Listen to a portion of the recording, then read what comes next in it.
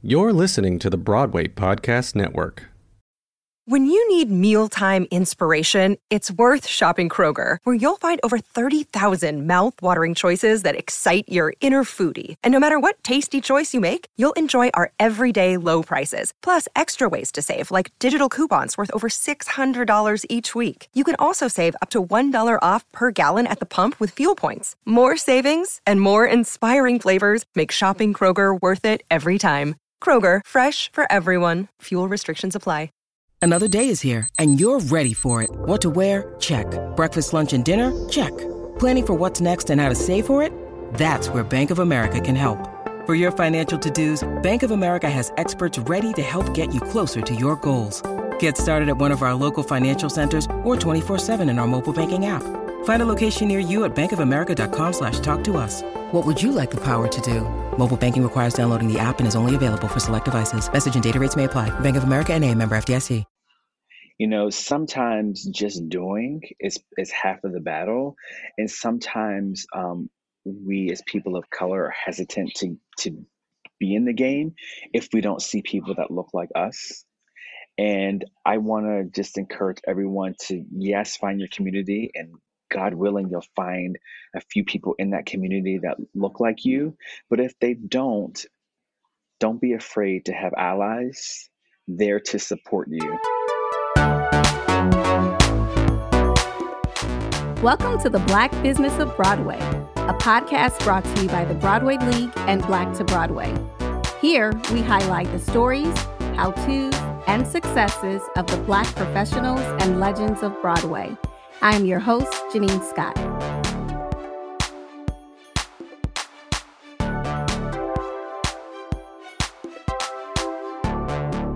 Today's guests are Adam Heineman and Rashad Chambers. Both are Tony Award-winning producers and part of the founding members of the Industry Standard Group and its subsidiary of Second Act Theatrical Capital, the first accessible community investment and producing entity for commercial theater. Rashad is a Tony Award-winning producer, talent manager, and lawyer. He recently produced the New York premiere of the award-winning musical Little Girl Blue, the Nina Simone musical.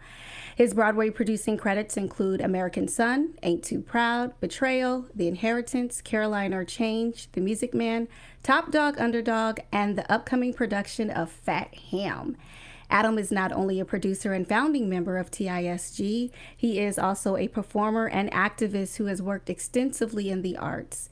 Some notable credits include NBC's The Sing-Off, Children of Eden in the concert at the Kennedy Center, Aladdin, Once on This Island, Hadestown, and The Inheritance, all here on Broadway. Thank you both for joining me today. Thank you for having us. Adam, I want to go ahead and start with you.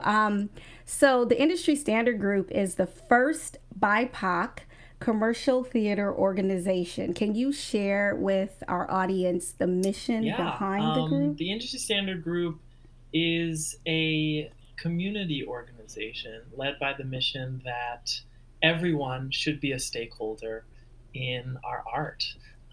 We should be able to reinvent who feels like they are able to contribute to the decision making and eventually the profit of this really beautiful, collaborative, and generative art form. And as a co-founding group, we came with the ideals of how do we disrupt the antiquated models that are often holding progress back? How do we support BIPOC folks, marginalized stories, and progressive work to be fostered in this ecosystem? And how do we make that accessible to all? You know, the play on the word industry standard, I don't know if that's like, if that was purposeful or not, but when you think about the standard in this industry, it is typically not us. And so to be called the Industry Standard Group really tells everyone that you all are about reshaping the narrative and the standard that is Broadway. Rashad, how did you all come together? Well, I would probably say that Hadestown is the nucleus for all of us because I think 5 out of 8 of the founding members worked on that show or that producing office in some capacity. But we all found each other sort of through mutual friends and mutual interest, and that we all have sort of navigated homogenous spaces in our career. And we really wanted to be able to create a new normal. And all of us come from different backgrounds, whether it's producing or fundraising or marketing.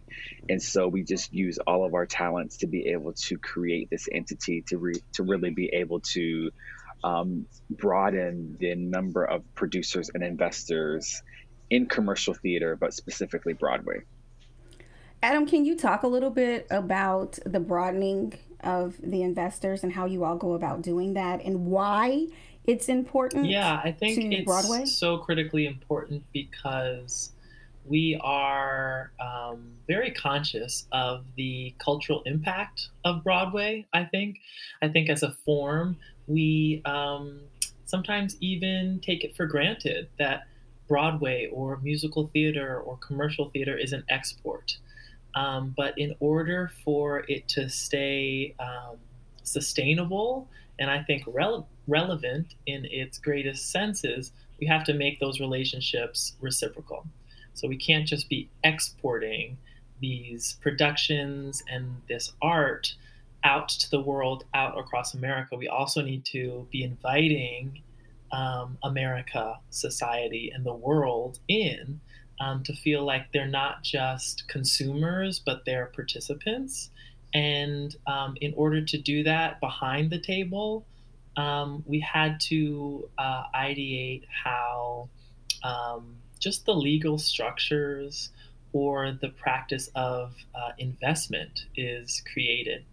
So as you know, producers situated in a particular spot, we saw the perfect way to contribute and disrupt was in the models that we understood, and really starting with the very very like static barriers to entry, which are for commercial theater needing to be an accredited investor under the guidelines of the IRS and the SEC, which you can look up, but in a high level is effectively someone who has enough wealth or enough assets to be able to receive a certain type of investment.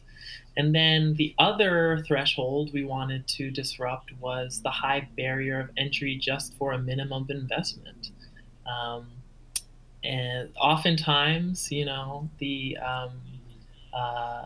threshold to invest in a Broadway production is in the ballpark of $25,000, right?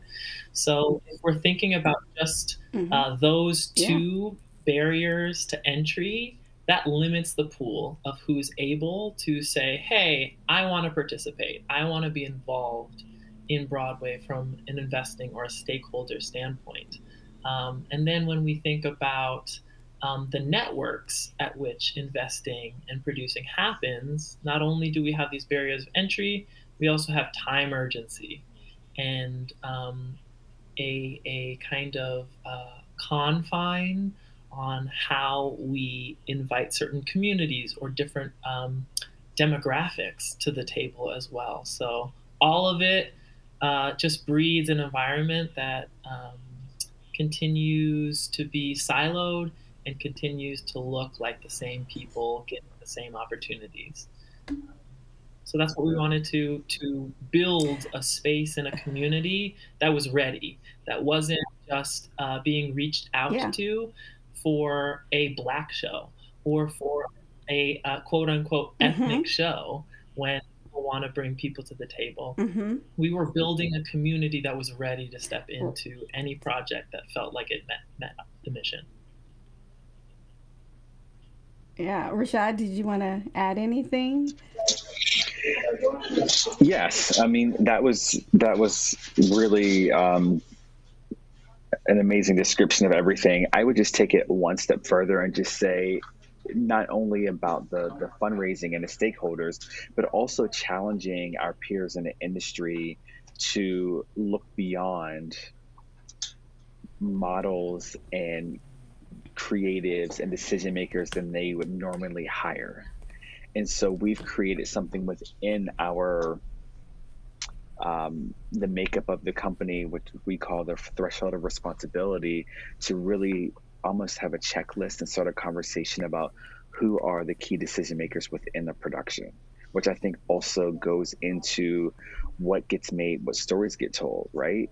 Back in the day, we had shows like Dreamgirls, which is one of my favorite musicals, where there were a lot of people of color on stage, but almost everyone behind the scenes was white. So if we can take a look at the build of a musical or a play and get involved early so we can figure out, okay, what's the story about? Who's the lead producer? Who's the director? Who's the choreographer? Who's the MD? Who's the general manager? And what does that composition look like? Is there diversity there? And if not, why not? And I think part of our work, in addition to sort of the fundraising and the access, is really about accessibility and disruption to be able to make a difference. And it'll start slowly but surely, but it'll allow us to just continue to expand the number of people who are players in this industry. Absolutely. So you mentioned about, looking beyond the same old kind of, status quo. How are you going about finding these individuals? Yeah, I think we want to start within our community. We want to start building community partnerships, right? I don't think that the industry standard group, if we're just talking about our initiative, is trying to necessarily reinvent the wheel in terms of community engagement. We're actually trying to work with everyone that is in a collective moment of reckoning and say, hey, we're just doing our part to build something so everyone can access this one side of the table. But we need to do this with you on this side and you on this side. And it's less about being like this organization set apart or separate. We want to be useful to all. So that if we're talking about this field, there are so many theater makers who I think don't even realize they could be participants on this side. I was just about to say that. So we're not just targeting the investors that have been doing Broadway or who have been interested in Broadway, but looking at somebody within the community that maybe has been a stage manager for 20 years and has an interest in seeing this mission be fulfilled, or a costume designer or somebody in the hair department. There's so many people within the community that have their jobs, but want to be a part of the bigger picture. And so we want to encourage them and find them to be able to activate them to be able to do more than what they traditionally have done. And in the nitty gritty, like, it's not about giving up your career or your place and role in the industry. It's about lowering these thresholds so you can have a yes and, so that you can put together your two coins in a project, and through the principles of collective economics, we're all contributing together as a community, instead of saying, oh, only the rich are able to invest. No, we've got so many different ways of contributing and having our portion, our talents, our whatever you have, speak, right? We don't have to wait to say, oh, at the end of my career or when I've amassed this money, I can contribute behind the table. No, you can do that now if you feel moved, or if you are an avid theater goer or a lover or fan, or from a different industry that understands how the arts connects to your field. There's a place for you.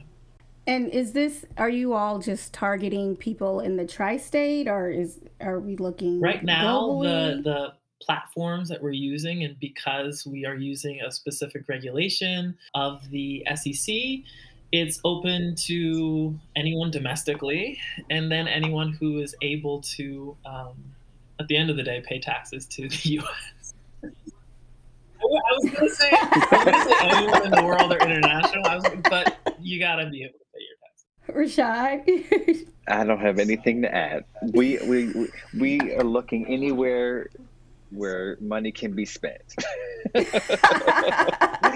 We've been very lucky because so many of us are Broadway producers. We have connections with other regional theaters and presenting houses, etc. So ultimately, we're looking for people all throughout the country and beyond.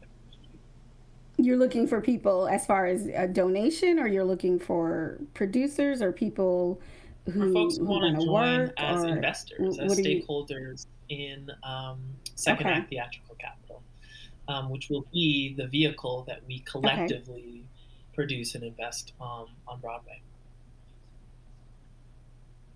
Awesome. This podcast is sponsored by Cloud Optimizer. As a business owner or IT manager, are your cloud investment costs going up and you don't know why? It's time for Cloud Optimizer. As you migrate your business to the cloud, what you're spending and why you're spending it can get a little hazy. But Cloud Optimizer clears up the mystery and puts the cloud to work for you. Cloud Optimizer starts by analyzing usage patterns, right-sizing resources, leveraging discounts you may not be aware of, implementing automation, and much more. And by reducing unnecessary expenses and maximizing performance, Cloud Optimizer guarantees you a savings of 5 times what you spend for their service. As you utilize cloud-based services more and more, you don't have to lose sight or control of your spend. You can stay agile, streamline your costs, and optimize your performance, plus save significant money with Cloud Optimizer. Make the cloud work for you with Cloud Optimizer. Get a free assessment and find out how much you can save by going to cloudoptimizer.com. Go to cloudoptimizer.com for your free assessment. That's cloudoptimizer.com. Okay, round 2. Name something that's not boring. A laundry? Ooh, a book club. Computer solitaire, huh? Ah, sorry, we were looking for Chumba Casino. That's right, ChumbaCasino.com has over 100 casino-style games. Join today and play for free for your chance to redeem some serious prizes. ChumbaCasino.com. No purchase necessary. Void where prohibited by law. 18+ terms and conditions apply. See website for details. So, we, Adam, before we started recording, we were talking about, there are so many works, so many diverse works that are on Broadway, and so often they're not having as long as a run as some of us would think that they should. And we brought up the whole idea of marking. We will mark Dreamgirls as a Black musical, but we don't mark things as white musicals. How do we go? I mean, because we're talking about producing, we're talking about investors. How do we take it from there?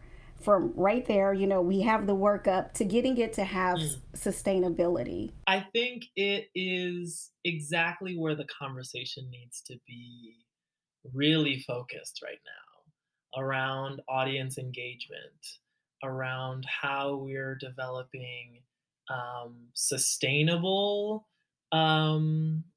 attention for the field. And I think it has a particular burden on shows that are written from a particular perspective.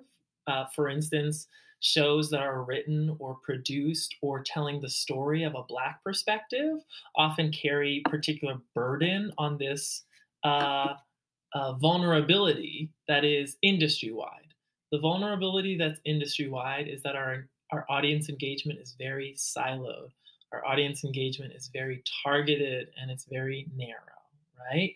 And I don't think we're fully talking about this as an entire field, apart from the shows where it has a particular crippling effect. A lot of these shows are led by folks of color. I just think that part of how we're creating a community that can be diverse and much more accessible is adding a little bit of a solution, saying your fundraising process doesn't have to be separate from your audience engagement, right? If the Industry Standard Group and Second Act Theatrical Capital is a community that's that's cultivating thousands of people from diverse places across the country, from diverse perspectives, then receiving investment or having our organization join as a producer is already tapping you into diverse audiences. It's already tapping you into new marketplaces. And often we separate those conversations, but those have to be at the forefront if we want to be telling stories that are particularly amplifying marginalized stories or giving voice to people who have not been seen on this platform before. Rashad? Yeah, I agree with that. I think we just have to continue to engage community, and it really has to be from the beginning. It can't be an afterthought, because it takes a lot longer to cultivate that, and it also takes a little longer for certain audiences to know and understand that they are welcome, where they traditionally haven't been welcome in the past. But I also think we have to just acknowledge a couple of things where we are today, that people's interests have changed. Some shows have the potential and then they don't make it. Some shows come to Broadway because they're like, hey, we know we're not going to make money, but we have a really great opportunity for a better licensing deal and to be done at different regional theaters around the country. So I think we just have to be honest as we're moving forward. Like, what is our audience? And if we don't have it, how do we get it? You can't always anticipate something when you're planning a show a year and a half in advance. If we knew we were starting in September, then in March or April, we should have been doing, the community engagement and really trying to reach out to people and figure out how to get people there. How do we make tickets accessible while still being able to pay our operating expenses? Can you talk a little bit about, because I don't think people really understand, why it's so important, why pre-sales are so important and how that drives Broadway? And either one of you. Absolutely. I'll start because it's a conversation that I try to have with my friends just to help them understand. So, when you're doing a show, you have your initial budget, which gets you through pre-pro, rehearsals, up to that first performance. And then once you get beyond that, the way you run each week is based on your ticket sales. And if you don't get enough money to make your weekly expenses, you're operating in a negative. So if a show is running from, let's say, January to April, and no one comes in January, February, and everyone decides to come in March and April, that means that the show is losing money in those first 2 months, which makes it almost impossible for them to ultimately recoup their expenses and make money. So people are like, oh, how long are you running? And I always say, we're running until this date, but if you don't come this time, we won't be around, so just really trying to educate people and help them understand, we need you there early. We need you to support during previews. We need to get those advanced sales going so that there is money in the bank and we're not struggling to make it week by week. Yeah, I think Rashad mentioned, a key philosophy that is so dynamic is managing the advanced sales. And this is it's a commercial endeavor here on Broadway, and that means you're managing risk in a volatile market. And you, of course, as Rashad was saying, you have your weekly operating costs, and then you can kind of budget based off of the ticket sales that are coming in week by week. But there's this other factor and tranche of finances that affects a lot of decision making, and that's the advance. So that is pre-sale for shows that are much further in the future, not even being collected for this week's of performances, right? So when a show announces it's going on Broadway and the advance or the pre-sale starts, that is a factor on so much decision making, how much advance interest there is. And decisions are made and marketing dollars are spent based off of those metrics coming in. And what we've also seen in the field since the pandemic is that advance kind of threshold, the period at which people are buying is shrinking. People are buying much closer to the day they're actually trying to see the show. On average, it used to be around 8 weeks, right? In terms of the entire length of a run. Now we're getting closer to 4 weeks. People are buying out, which means it's hard to know how to spend your dollars to fill the empty seats happening next month, right? So then you're not thinking of you're thinking from oftentimes a scarcity standpoint of how do I just keep the overhead happening immediately instead of saying, hey, we're covered, we're in a good, healthy place where we can manage our operating costs for the next 3 months. How can we think globally about Q4? How can we think further out to say, how do we cultivate new and diverse audiences instead of just being like, oh, we just need to fill these empty seats right now, and then people start just relying on old tactics instead of right. And clearly those old tactics didn't work before, because otherwise we're going to just continue to get what we've already gotten. And we know that one of the things is that we've been trying to diversify our audience. And so if we rely back on our old standards and our old ways of doing things, we're going to continue to get the same result we were getting before. So that's probably not the best strategy. This is so interesting because I have this conversation with so many people who see something closing and they're just like, well, I don't understand it. And I'm just like, look, we typically buy stuff last minute. That doesn't work in this industry.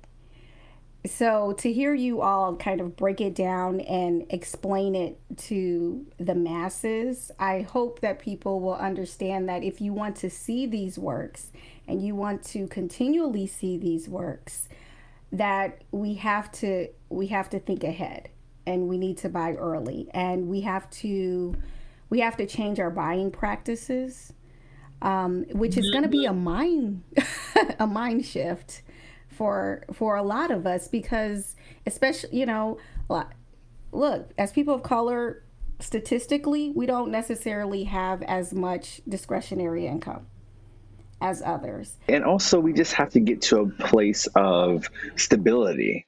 I think we had a 1.5 year shutdown, then we opened back up, and then there were, different outbreaks of COVID. So people were buying in advance, and then shows are being canceled. So then that changed the mentality of people like, well, I'm just going to wait a week or two before because I don't know if the show is going to be closed. I don't know if I'm going to have COVID. So I think once we sort of get to a new normal and COVID normalizes like the flu, I think people may be more likely to buy things in advance. And it also depends on who's in it.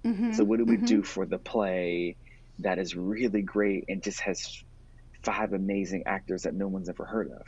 Right. What do we do to educate the community and people around the country about the subject matter and the universal themes, and make them want to see that, if that's the 1 or 2 shows that they can see while they're in New York?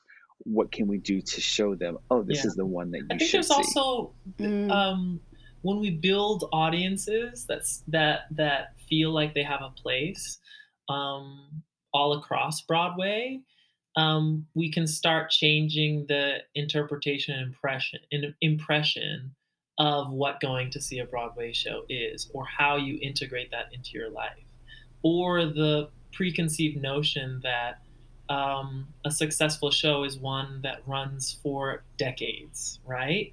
And therefore, if it's on Broadway, I can just catch it whenever it works in my life, instead of being, to be involved with Broadway means I should be active. I should be planning out how it can integrate in my life, just like I, am planning out a date night, or going out to a restaurant, or going to see my favorite artist in concert, and I'm going to drop some dollars for them because I know they're only coming to Madison Square Garden for this set amount of time, instead of being like, oh, Broadway, it's just this cultural thing that always exists. Yes, but shows have very different lives and term lives. And it's not just a factor of success to be running for years and years and years. A successful show can also have a limited engagement and be very specific about, hey, we're speaking to the audience and the society at this one time, and this is your chance to see it. I have just two more questions. The first one, it's for both of you. Can you talk to us about what you're working on right now? Rashad? Want to start, Adam? Yeah, I'm happy to start. I just closed the amazing production of Top Dog Underdog on Sunday, which was such a joy to work on. And next I'm doing a play called Fat Ham, which is transferring from the Public Theater. It's written by a brilliant writer named James Imes, and James won the Pulitzer Prize last year for this play. And so we are starting performances on March 21st and opening April 12th. And I hope everyone will come check it out. Yes. Beautiful. Adam. I'm working on several shows that have not yet been announced. So stay tuned. Okay, there you go. But one that was so delighted to continue to be developing its journey forward after our run in Berkeley at Berkeley Rep is a musical called Goddess, led by the creative team of Jocelyn Bio, Sahim Ali, and Michael Thurber. And it's a beautiful new musical set in Mombasa, Kenya, following the divination and drawing of the myth of Marimba coming to Earth to search for love. I'm also really excited to be working in other areas and disciplines and ecosystems in and out of the commercial realm. One show and production I'm particularly excited about is a interdisciplinary dance theater piece by Diane McIntyre, the legend of modern dance and the avant-garde movement. It's a jazz and dance and poetry piece using the work of Ntozake Shange and a new composition by Deidre Murray. And that will be going on a tour in the 23-24 season across the country. Oh, awesome. I'm definitely I love Yeah, we'll be at the Apollo for the New York debut next spring. Finishing. Yeah. All right. So for my final question, and it doesn't matter who answers first, what one piece of advice do you have for the future Black leaders of Broadway? I'll kick it off. My biggest advice is find your community and stick with them, learn from them, because to be a leader is nothing without being in relationship. So I think it just you learn so much more, and you're held accountable to the values, and even energized through the peaks and valleys. So find your community, stick with them, and make it mean something more than just being in the vacuum. Yes. Rashad. Yes, and I would say just be in the game. You know, sometimes just doing is half of the battle, and sometimes we as people of color are hesitant to be in the game if we don't see people that look like us. And I want to just encourage everyone to, yes, find your community, and God willing, you'll find a few people in that community that look like you. But if they don't be afraid to have allies there to support you. And because there's always somebody there who will answer that phone call, answer that email, and be willing to help. So don't be afraid to go to that networking event. Don't be afraid to ask a question. You know, sometimes starting out can be very lonely and polarizing.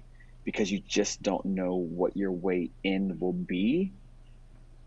But I just encourage you to show up, and eventually it'll all make sense, and you'll just keep stripping away at the obstacles and to be able to achieve your goals. Shoot your shot. I love it. 75% 100%. In, I think, any field, any industry, don't take the chance to do the thing. And yeah, because we get in our own way.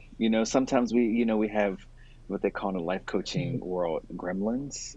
The thing that's there that's telling you, I'm not smart enough, I'm not good enough, I'm not pretty enough, I'm not this enough, and sometimes you have to just go to the root of where did that start, and figure out how to silence or diminish them so they don't get in your way.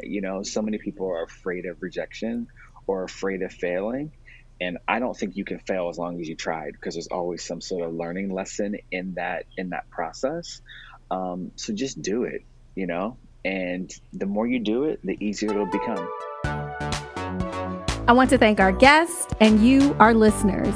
You could have been doing anything else, but you chose to spend your time with me, and I am grateful.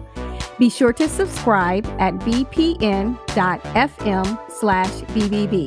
so you'll never miss an episode. While you're at it, tell a friend. I'm your host, Janine Scott, and we at the Broadway League hope you enjoyed this episode of The Black Business of Broadway. Hey, it's Leslie Odom Jr. here on the Broadway Podcast Network to tell you about the Rise Theater Directory, a program of Maestro Music. Rise is a national online resource designed to connect and empower backstage and administrative and creative theater professionals from underrepresented backgrounds. If you work or aspire to work in the theater community, this can help you find your next project. And if you hire theater professionals, search the Rise Theater Directory to find your next team. Create your profile now and get more information by visiting risetheater.org. That's theater with an RERISETHEATRE.org, because only together we rise. Lucky Land Casino, asking people, what's the weirdest place you've gotten lucky? Lucky? In line at the deli, I guess? Aha, in my dentist's office. More than once, actually. Do I have to say? Yes, you do. In the car before my kids' PTA meeting. Really? Yes. Excuse me, what's the weirdest place you've gotten lucky? I never win and tell. Well, there you have it. You can get lucky anywhere, playing at LuckyLandSlots.com. Play for free right now. Are you feeling lucky? No purchase necessary. Void where prohibited by law. 18+. Terms and conditions apply. See website for details.